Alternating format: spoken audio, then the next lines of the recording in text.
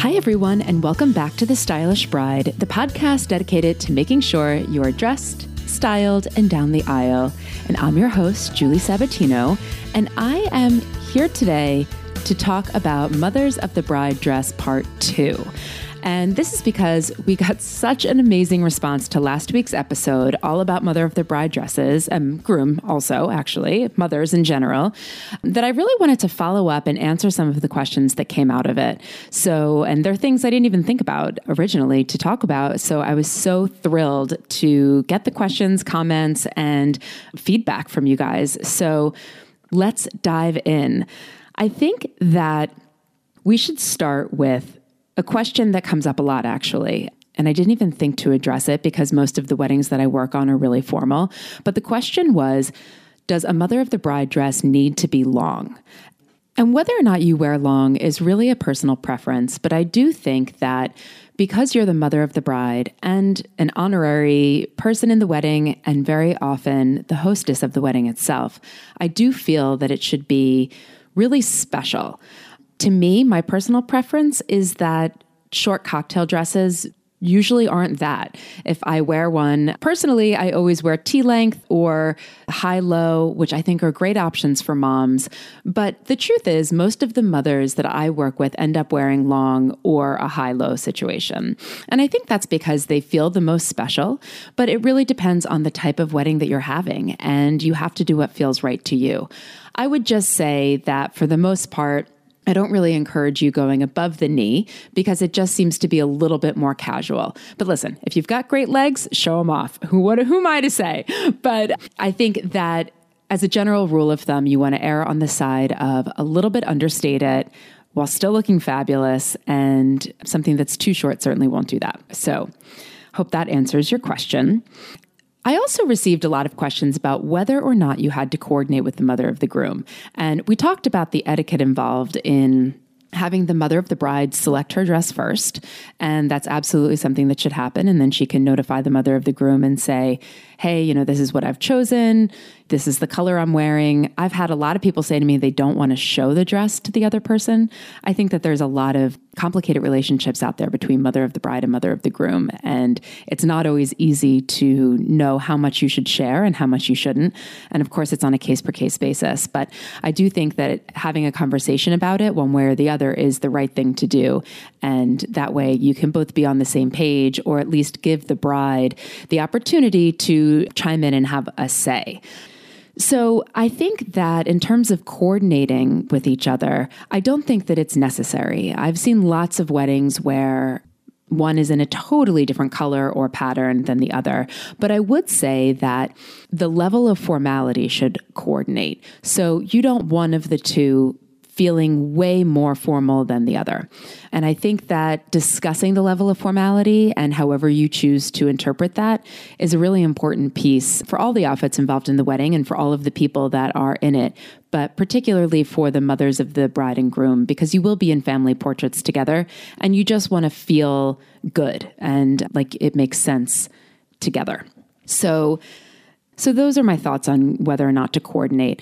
I also want to say on the flip side, I have seen weddings where they tell everybody to wear the same color or same shade, even extended to the family members. I did a wedding not too long ago where every single person in the extended family was in navy, all the women. And it was really actually quite beautiful in the pictures. They were all different shades of navy and blue, dark blue, but it looked really great. So that's something that you can consider, although you do run the risk of having people feel you're being very controlling. So use just a word of caution if you decide to go that route.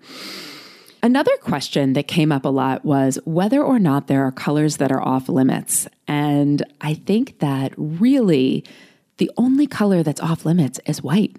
And that is something that shouldn't be too much of a surprise, although someone did write in saying, oh my gosh, I've heard of a mother of the groom who's considering wearing white.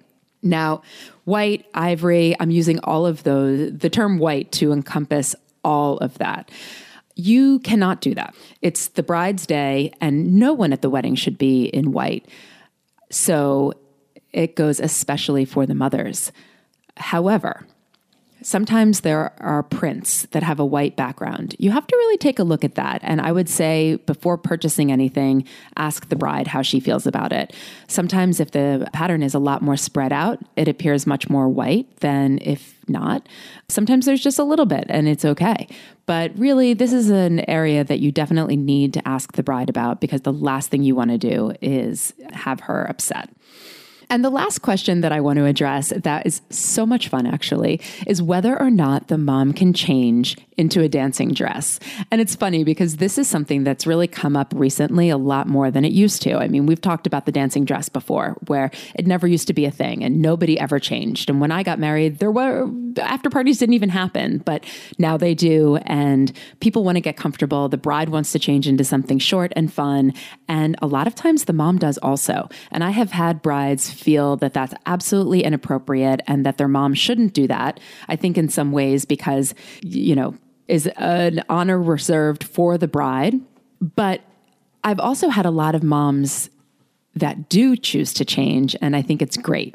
Why not be more comfortable and relaxed and have a great time? In fact, the wedding that I did this past weekend, the mother changed into an absolutely stunning short dress that was super chic and tasteful and just a lot lighter than her original outfit, and she had a ball dancing in it and just talking to everybody, and it was great.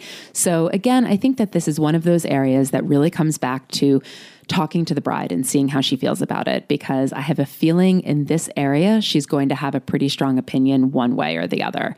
So the last thing you want to do is ruffle feathers and make more problems than it's worth. So find out. And if she doesn't want you to change, convertible dresses are happening more and more out there these days. And doing something that has an overskirt or a layer that you can take off is a possibility and something that you can look into if you think you might want to have a change of look. So that's really it. I think that the mother-daughter dynamic, and especially the mother of the groom bride dynamic, can be very, very tricky. And a lot of that stress comes out in the form of obsessing over the outfits. And I understand it. I mean, this is one thing that the bride can really hone in on and say, oh my gosh, do you believe she wants to wear this? Or oh, I don't want her wearing that. Or, so all of this is really emotional, and figuring out the balance between what makes you feel great, what makes sense for the wedding itself, and also what the bride likes is really, something that only you can figure out, but you have to understand that it needs to be appropriate for the day. And at the end of the day, it's not worth the fight. If you have a bride who really feels strongly against something, then don't do it. It's her wedding day and it's not worth the fight.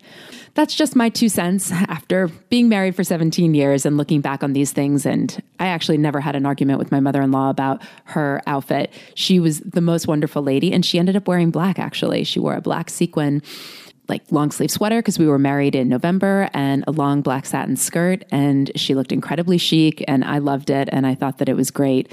But that is definitely not something that I had, but I've heard a lot of stories. So just talk to each other and understand the other person's perspective. So thank you so much for tuning in today. I hope this was really helpful and answered some of your questions and gave you a little bit more to think, but I'm sure that things are going to come up with the mother of the bride dress that we didn't discuss. So please reach out. I love your questions. I love to hear what's going on and what you're thinking about. So keep them coming for sure. And if you've enjoyed this podcast, definitely send it to a friend and leave a little review wherever you get your podcasts from, which we would really, really appreciate so other people can find us. And make sure you subscribe so you don't miss a tip on how to be dressed, styled, and down the aisle. Bye for now.